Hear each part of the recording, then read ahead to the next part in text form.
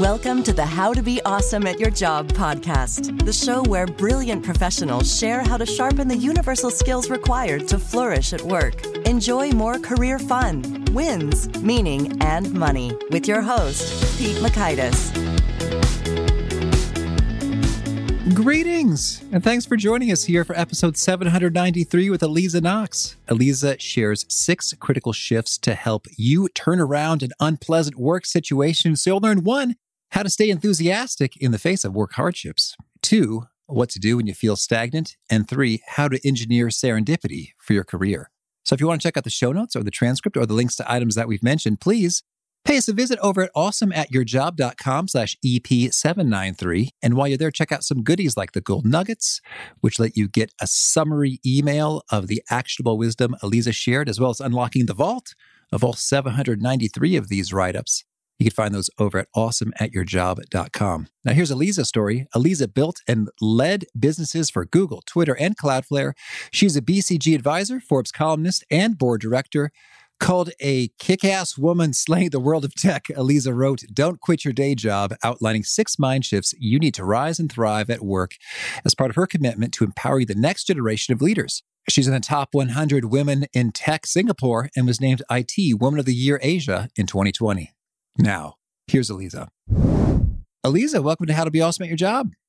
Pete, thanks for having me on. Well, I appreciate you waking up extra early for us in Singapore. And I understand that you celebrated becoming an Australian citizen in an interesting way. What's the story here? So I moved to Australia in the late 1980s, loved it, and decided I wanted to become a citizen. I was eligible after a few years and wanted to celebrate in a big way. As you probably know, converts are always more zealous than people born into things. And so I went out with 3 friends to an Indigenous Australian restaurant and did what I have called eating the coat of arms. So if you don't know, the coat of arms in Australia has a kangaroo and an emu. So I thought that if I ingested them, I would become even more Australian. So I started with a salad that had smoked emu on it and followed with a kangaroo steak. Are these tasty items? Not bad. Not something I eat frequently, but kangaroo steaks are generally marinated for a while because it can be a bit tough, but not anything vile to eat. Well, now I'm intrigued. I like just about every meat I've ever had, and I've never had those, so I'm intrigued. Well, next time you come down under, you can probably get them. All righty. Well, I'm excited to chat about some wisdom in your book, Don't Quit Your Day Job, the 6 mind shifts you need to rise and thrive at work. Tell me, as you did your research, did you discover anything particularly surprising, counterintuitive, fascinating about people and quitting and their thought processes? The book is written from the viewpoint of somebody who's worked in corporates for over 40 years and does huge amount of mentoring, counseling, talking to people who want help. So it's really anecdotal. So there aren't a lot of statistics, but the one thing that I did find in doing a lot of reading is that even during the pandemic and all of this talk of the Great Reset, the Great Resignation, much of the reason for quitting is the same. So certainly there have been resignations now because of burnout or because people have not been allowed to work from home where it's become more of the norm, or because as inflation has come in, people are looking for higher salaries. But still, among the top 2 or 3 reasons for people leaving their jobs are my manager isn't invested in me or my company doesn't value me.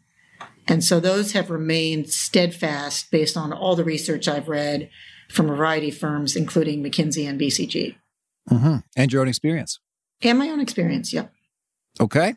Well, I mean, that sounds right to me. And so I'm curious then, if one finds themselves in such a position where one or both of those are true, you've got some mind shifts you recommend. How do they go?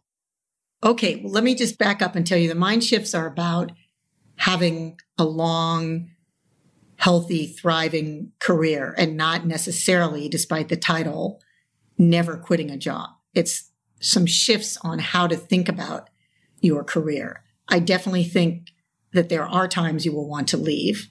The title is a bit provocative in a time of the Great Resignation. But to be clear, it doesn't mean you should never quit. And I'm sure there are instances when you should. But what I do think is that sometimes there's a lens through which people can see their career, which they don't use. And those make up the mind shifts, or that lens is the combination of those mind shifts. And that's why this book is for everybody, whether they're in a job now or thinking about getting a job. And Kim Scott, who wrote Radical Candor, actually said on the back of the book that it proves that mindset, not just passion, drives career success. And so that's why I think these mindsets are really important. So if you will, what I can do is go through each mindset briefly and give you an example. Would that be helpful? Oh, yes, please. Okay. Mm-hmm. Take a little while, but we can talk in between. So the first mind shift is go for both. Your work and your life are on the same team. And what this means is move past the kind of traditional thinking of, oh, it's my work or my life. I have to make a decision, and if one goes up, the other goes down. That's why, in particular, I really hate the term work-life balance, because it sounds like a seesaw. Like I've got, if one's up, the other's got to be down. And I don't think that's the case at all.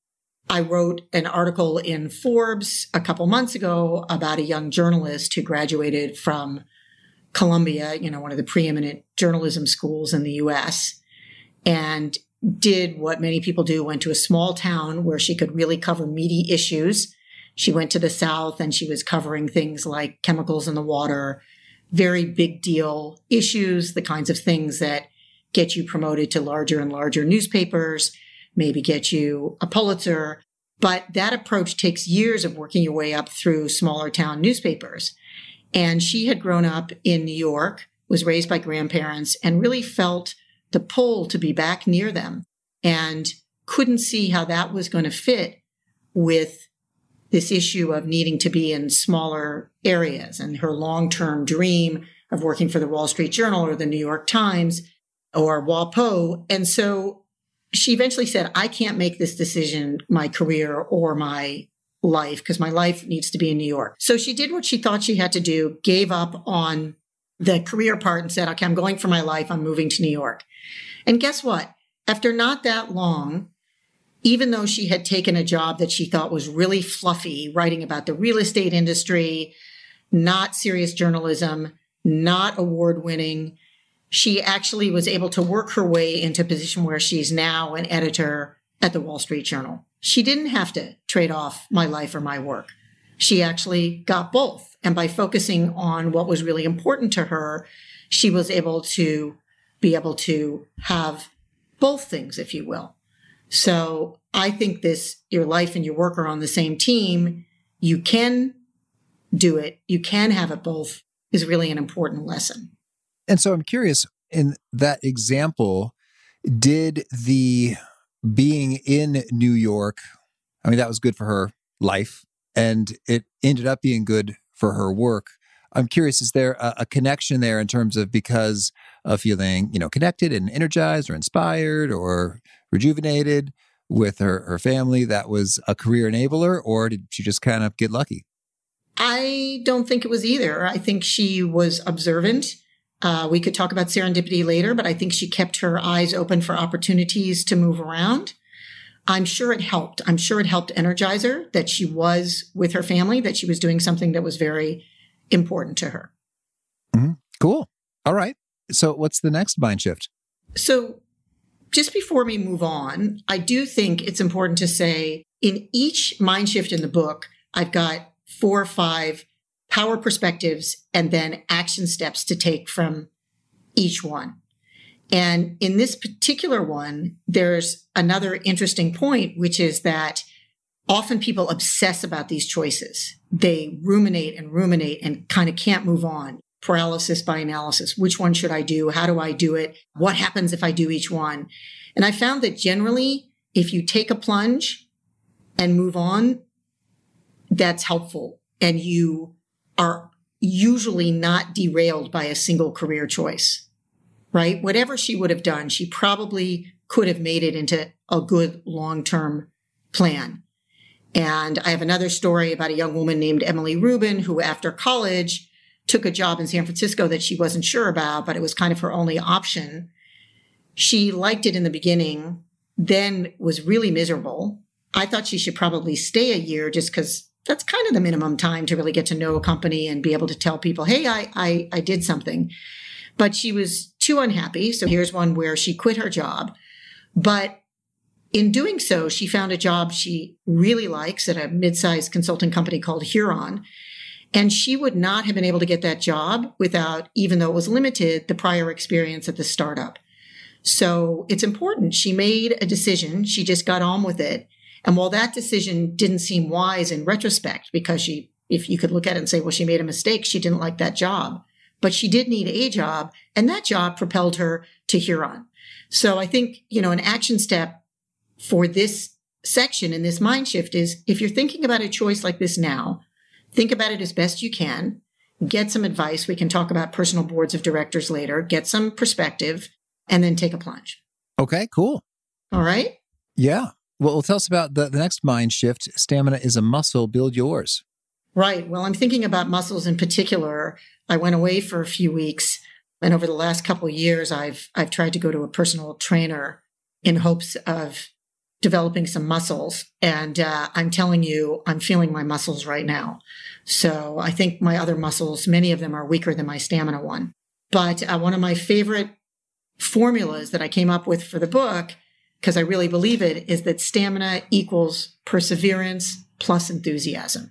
I think it's not just gritting it out. It's not just grinding it out. And it is a superpower, because no matter how much you love your job, how much you love your career, how upbeat you are, how well you perform, I think you're going to have bad days, tough times, obstacles, and stamina is what gets you through them. So an example that I go through, this one, not her real name, is a woman named Barbara who was at a startup, and I met her and she was really disconsolate. She said, I've been head of sales here and I'm being layered over. They're bringing somebody in over me and I'm in my mid to late 20s. I've done this. I'm going to move on. I have to leave because this is just too demeaning and too demoralizing. And I had met her partly because I know the person who was going to be brought in over her. And so I said to her, I wonder if you should hang in there. This person who's coming in is actually a really good guy. He's well known for leadership. He's well known for investing in people.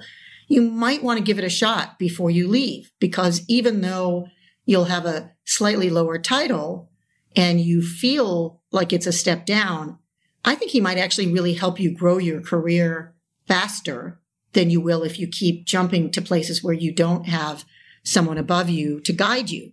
And so I'm sure not completely due to me, but she must have talked to a few people and she decided to stick it out. She decided to exercise some stamina, hang in there. And indeed, she was promoted 2 times working for this gentleman. The second time while on maternity leave, which shouldn't be something I have to call out, but I still think it's important in this day and age because it doesn't happen that often. And eventually she left that company and she's gone on after 2 jumps to be the CRO at another quite well-known startup. So she's done really well. And I think by exerting that stamina and getting herself to think about staying, she really had a better outcome than she would have if she had quit her job at that time. So I think this is a great example about using stamina, using patience, and using optimism to hang in there and test out things that you think might have made you want to quit. And if we find that our perseverance and enthusiasm muscles are weak, how do we get them stronger? Well, I think one very common step that is talked about a lot, especially if you ever read anything by Arianna Huffington, is to make some time for yourself that includes sleep, right? Sleep is really important to keeping up your energy and enthusiasm. And indeed, for those of us who are aging, I keep reading that lack of sleep is one cause, long-term lack of sleep seems to be one cause of dementia. So I'm sure most of the people listening to your podcast aren't worrying about that yet, but it's starting to be on my list of things to be concerned about. So I definitely say sleep. And for me personally, I go to the gym or exercise every day. And, if you're a high energy person, but you also need to vent or remove some of the excess energy or build up some if you're a low energy person. I really do find having 1 hour for myself every day to work out is important. And I think for people who get energy in other ways by actually, if you're more of an introvert, having time for yourself, having an hour every day that you protect and that is something you want to do is really critical to that. And that's a better trade-off than doing another hour of work, even in a, really driven high performance culture. All right. Thank you. And how about the third mind shift? Connection trumps tech savvy, even in tech. Yeah. So this is really important because I think, again, during the pandemic and working for Silicon Valley firms, we tend to think that tech can solve everything. And I think it solves a lot. I think we have a lot of collaboration tools. We have a lot of devices, things that really help us. I listened to one of your podcasts where there was discussion about equipment to help you even meditate better. And I think there is a lot of technology out there that's fantastic. But human relationships are still really critical. And we see this over and over again back to, how does my manager invest in me? Thinking about how I relate to people at work. So one anecdote about why they're still important, I tell a story about Susie Nicoletti, a real person who worked for me at Google and then Twitter and is now the head of Asia for a startup called Yotpo. She didn't get promoted at Google at one stage when she really expected to. She was performing well. She was selling well. Her clients liked her.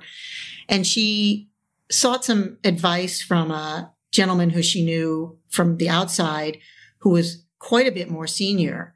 And she said, I don't understand this. Here's all these things about what I've been doing. Why would I not get promoted? And he said, well, I listen to you talk about your job a lot, and I can tell that you're great about it and that you really like it and that your clients like you and you're enthusiastic. But one of the things is you talk about yourself and your clients. You don't talk about the team. You don't talk about the support you're getting. If I were your boss, I might worry, even though I know you personally and you're not like this, I might worry that you're not really a team player. I might worry about putting you in charge of a bunch of people because you're not narcissistic, but you're coming across almost as if that might be the case. Why don't you think a little bit more about in your discussions and in your actions, working with the team? Like, I know that you're doing that, but I think you could emphasize it some more. And she went ahead and did that, and she got promoted the next time. And I've actually since had a chance to talk to her boss at the time, and that was precisely the issue. And so Susie was able to get some outside perspective on what was going on. And I think that it's really important, and we can talk about it later if you like, that you create a personal board of directors, that you have some outside perspective on your career so people can maybe give you insights that you might not be getting directly at work on what's going on and what you might need to do. And in that case, what was really important to her in terms of human relationships is having a sounding board, an effective sounding board with people who know you outside of your job. Yes. What's powerful about that story is that person actually provided some useful, actionable wisdom as opposed to, oh, that's bull. I can't believe they did that to you. You're so amazing. Yeah, that was really cool of them.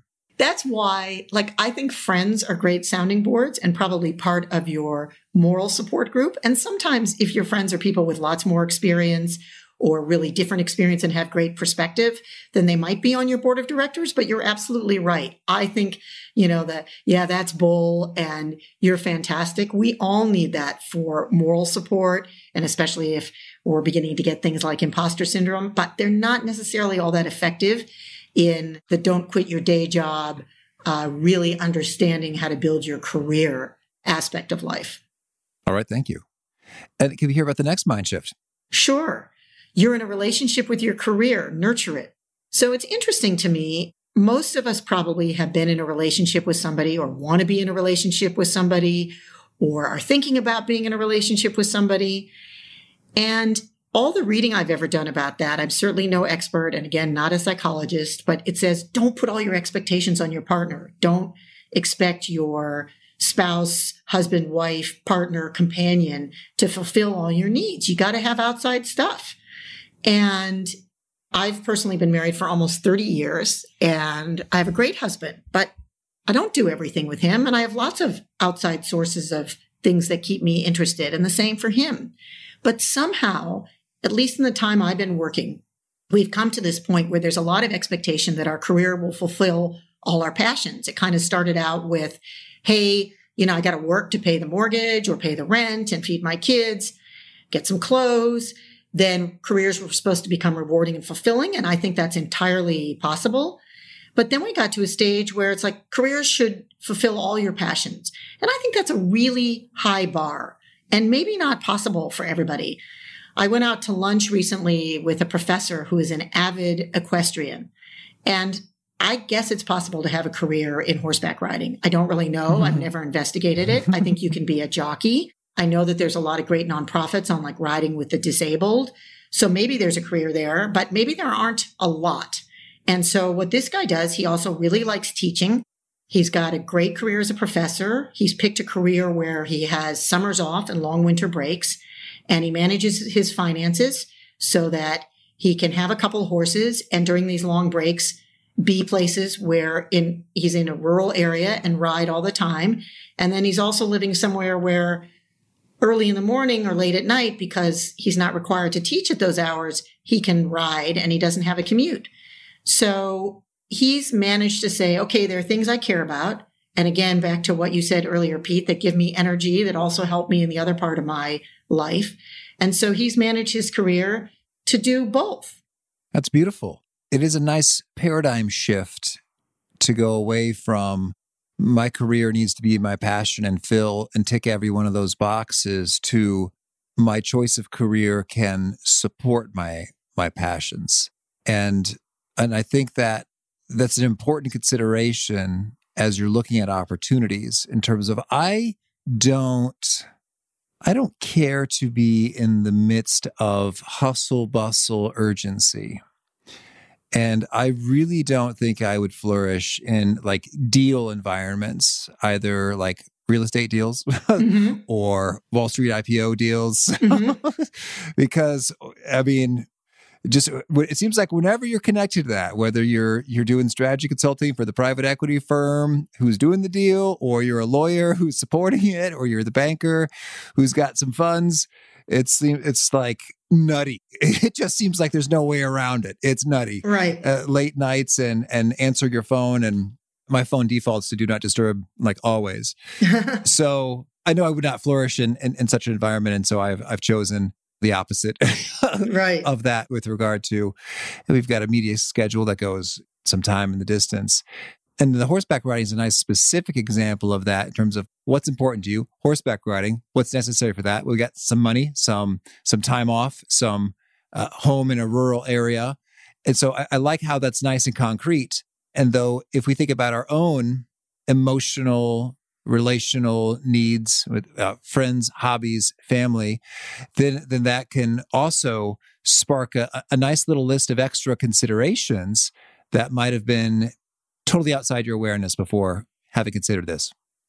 I think that's right. There's another story in the book about a professor named Marla Stone who didn't get a job she really wanted. So she wasn't doing things around her job like the equestrian. She had a professorship in Rome. There was a more senior role in that same foundation, and she applied for it, didn't get it, came back to Los Angeles and thought, well, I want to throw myself into something that I care about. I didn't get that, and I'm back to my old job.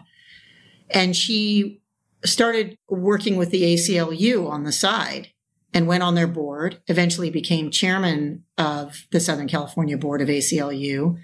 The job in Rome came up again. She thought, oh, listen, it's kind of my dream job. I'm going to apply one more time. I really want to do it.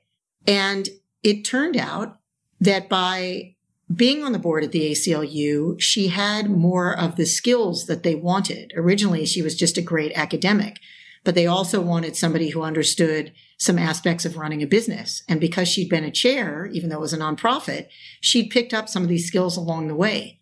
She didn't go to the ACLU in order to get this job in Rome. It had nothing to do with it.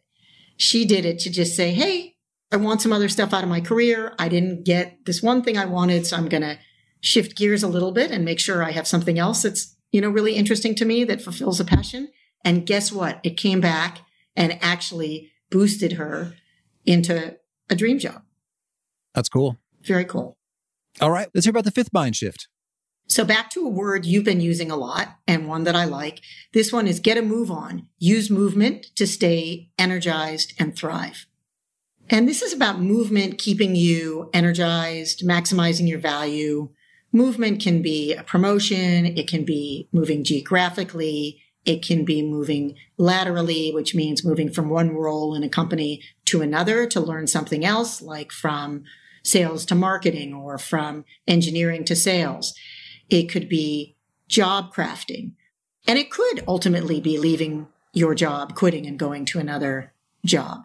So I don't think I've used any examples of men so far. So I'll talk a little bit about a guy who I called Tim Lu in the book. It's not his real name, but he was working for a company here in Singapore. He really liked the company and he liked his job and he was doing well at it, but he felt stuck. There were no promotions available. There were no other jobs available. He didn't want to move, really wants to be in Singapore.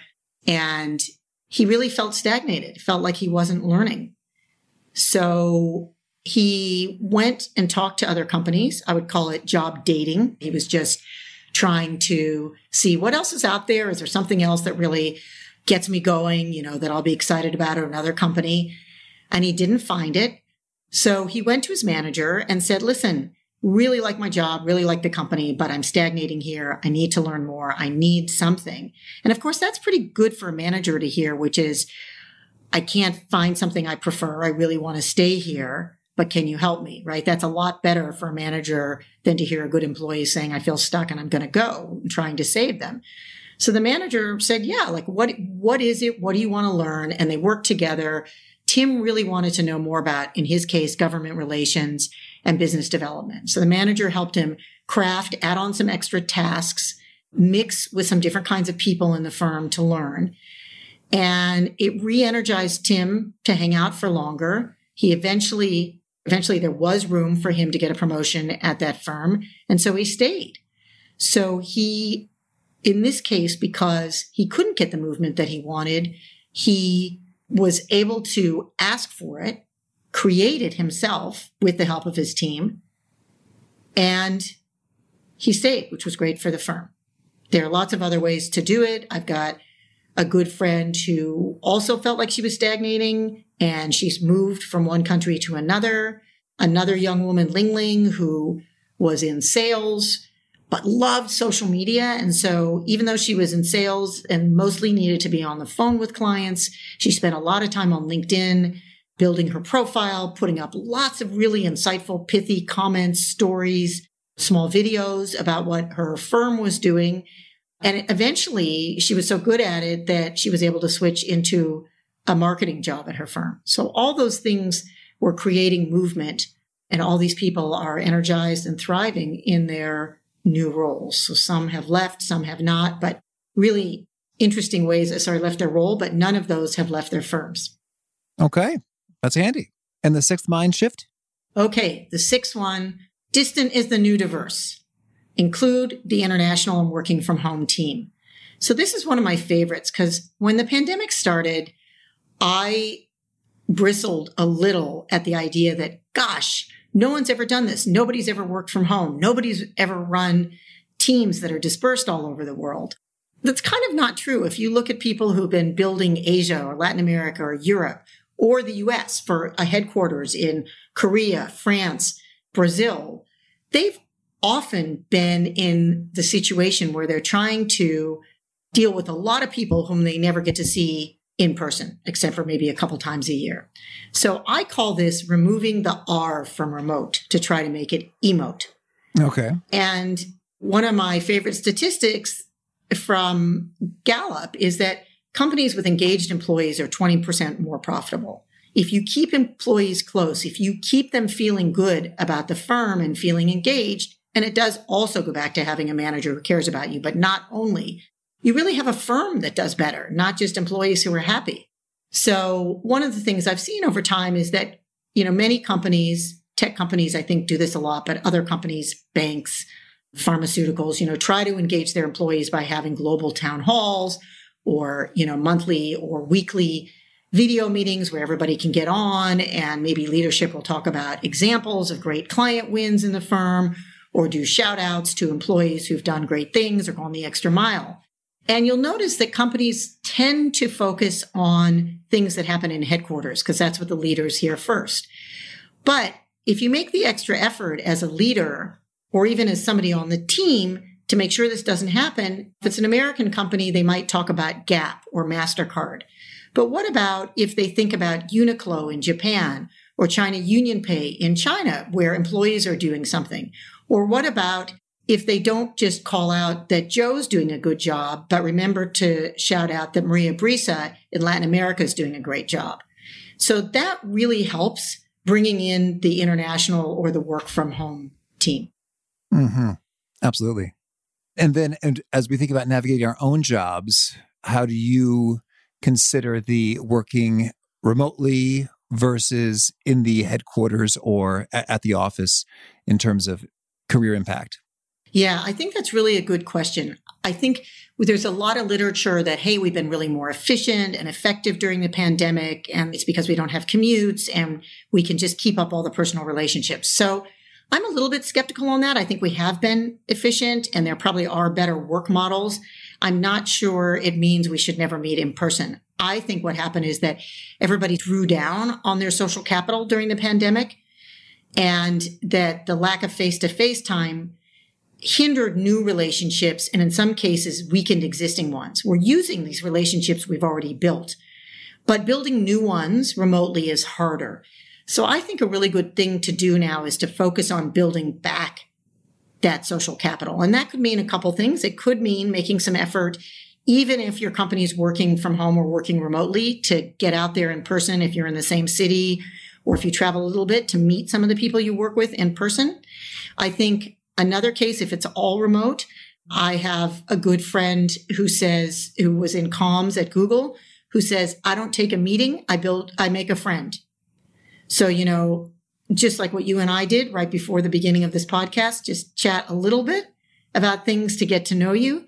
One of the things about Zoom, we all get on, it's 6:30, let's start, let's not waste any time, business, it's 7, let's get off.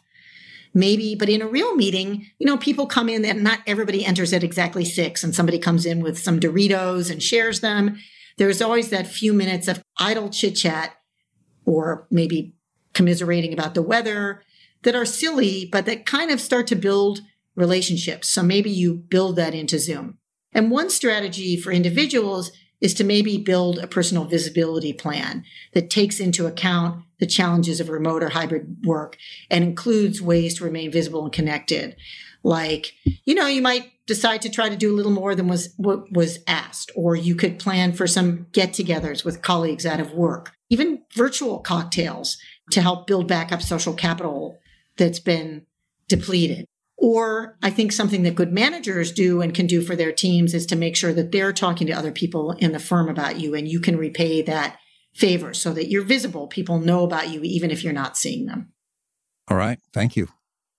Okay. Well, so this is some nice mind shifts that can change the way we think about career decisions and perhaps illuminate optimal paths that were previously just not even our conscious awareness. So really valuable stuff.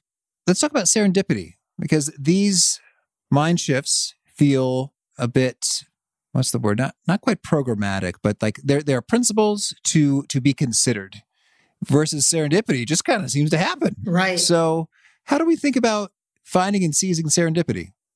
So serendipity, I've always thought of it as something, or originally thought of it as something that just happens, right? There's that famous story about Kate Moss, who was an amazing model being seen in an airport in Florida, and someone coming up to her and saying, do you want a model? And you're gorgeous. And then going on to being rich and famous. And I'm still waiting for that, frankly. And in fact, I'm traveling next week. So if anybody wants to come to Changi Airport and give me the same opportunity, I'm happy for that. But I think of serendipity more as opportunity plus action. So a small personal story, I think I might have mentioned to you, Pete, but I am now in what I would consider phase 3.0 of my career. So if you think of life as software releases or your career, 1.0 for me was consulting and financial services. 2.0 was tech. 3.0. Now I sit on boards, I'm writing, speaking, etc. But how did I get from 1.0 to 2.0? Well, I was working at Visa, and I, at that point, was living in the Bay Area, and we were working on a deal with Google, which was in some really fairly early stages in the early 2000s. And I happened to meet Vint Cerf, who is one of the real founders of the internet. Mm-hmm. And in this meeting, we discussed the possible joint venture, and I was responsible for what was going on. So I wrote a thank you note and the follow-up steps. And I thought about this, and I thought about it for a couple of weeks, and I thought, wow, I've just met this amazing person who knows all about the internet. I'm an internet newbie. I'm using it for email, but other than that, I don't know much. I've been in financial services for a long time. Certainly haven't mastered it. Not sure I've ever, fully mastered it, anything, and I like it, but gosh, there's a lot going on. We'd already had the first .com boom and bust. There's a lot going on in the world of the internet, and I know nothing about it. And I am curious, and I would love to learn. So would it be appropriate for me to write to this guy I've only met once, and I met through my job? Is it too audacious? So I thought about it for a couple of weeks, and I thought, oh, come on, be bold, take the step. So for my personal email, I went back to his work email, which I had, and said, hey, Vint, I would love to learn more about what's going on in the world of the internet. And I know I'm a bit older than the people you're hiring right now, and I don't have any particularly relevant experience. Would Google or someone else talk to me? And, I guess the worst that could have happened is he could have said, I'm going to tell Visa that you're coming after me and it's so inappropriate. But I figured he wouldn't do that. And the second worst that could have happened, which would have been very disappointing, but not life-shattering, would have been that he just didn't write back at all. Yeah. But you know what? He wrote back and he said, okay, send me your resume. Let's talk. This might be interesting. And that led to my talking to a number of people at Google and eventually going to work there.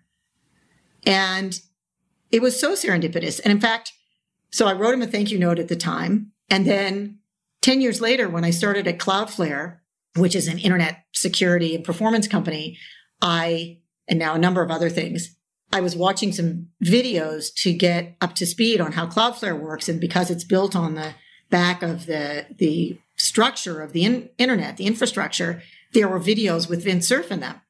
And so I saw him and I wrote him again. I'm like, hey, I don't know if you remember me, but here I am 10 years later, still in tech, thanks to you. And I got another email back. So I would consider serendipity opportunity plus action. So how do you seize that? And I'm sure there's plenty of times, by the way, that I've missed it, right? Mm-hmm. That there's been serendipity right in front of me and I haven't gotten it. But that's one where I did. So I thought, here are the things. You got to be open. There is potential around us. Make a habit for looking at unexpected opportunities. Listen to the people you meet and the conversations. What do they know that might be of interest to you? Do they know someone where you've been thinking about that career? Or did you just hear that their firm is hiring? And even if it's audacious, might you ask? Follow up. If you hear a great talk or you hear about a career path that you don't know anything about, be audacious. Like most of the time, it's not going to hurt you, right? Usually the absolute worst thing that's going to happen is you're going to not get a reply. Yeah. I mean, most people just aren't going to go to the effort to write to your boss or tell somebody else, hey, how dare you? Yeah, this person had the guts to talk to me, or, make the ask and make it specific. So it's not like, hey, Vint, do you think I could ever do something in the internet? I just said, do you think I could talk to somebody at Google? It was brazen, but it was something he could do. Like he works there. He knows someone there. And it wasn't a very big deal to him when I think about it. I mean, I thought it was a big deal, but he's working there. He can say to somebody else, hey, will you look at this resume and see? And then I think the other really important thing to do is to pay it forward. And I tell people this over and over again. People are going to ask you for the same thing. And they're going to ask you for inspiration and for advice. And make sure to pay it forward because you can help other people. And I think it's both fulfilling and who knows? I think there is karma in the world and it might come back to help you at some point. That's beautiful. Well, now let's hear a bit about your favorite things. Could you share a favorite quote, something you find inspiring? So my favorite quote is from Maya Angelou, which is, my mission in life is not merely to survive, but to thrive, and to do so with some passion, some compassion, some humor, and some style. Okay. And a favorite study or experiment or bit of research?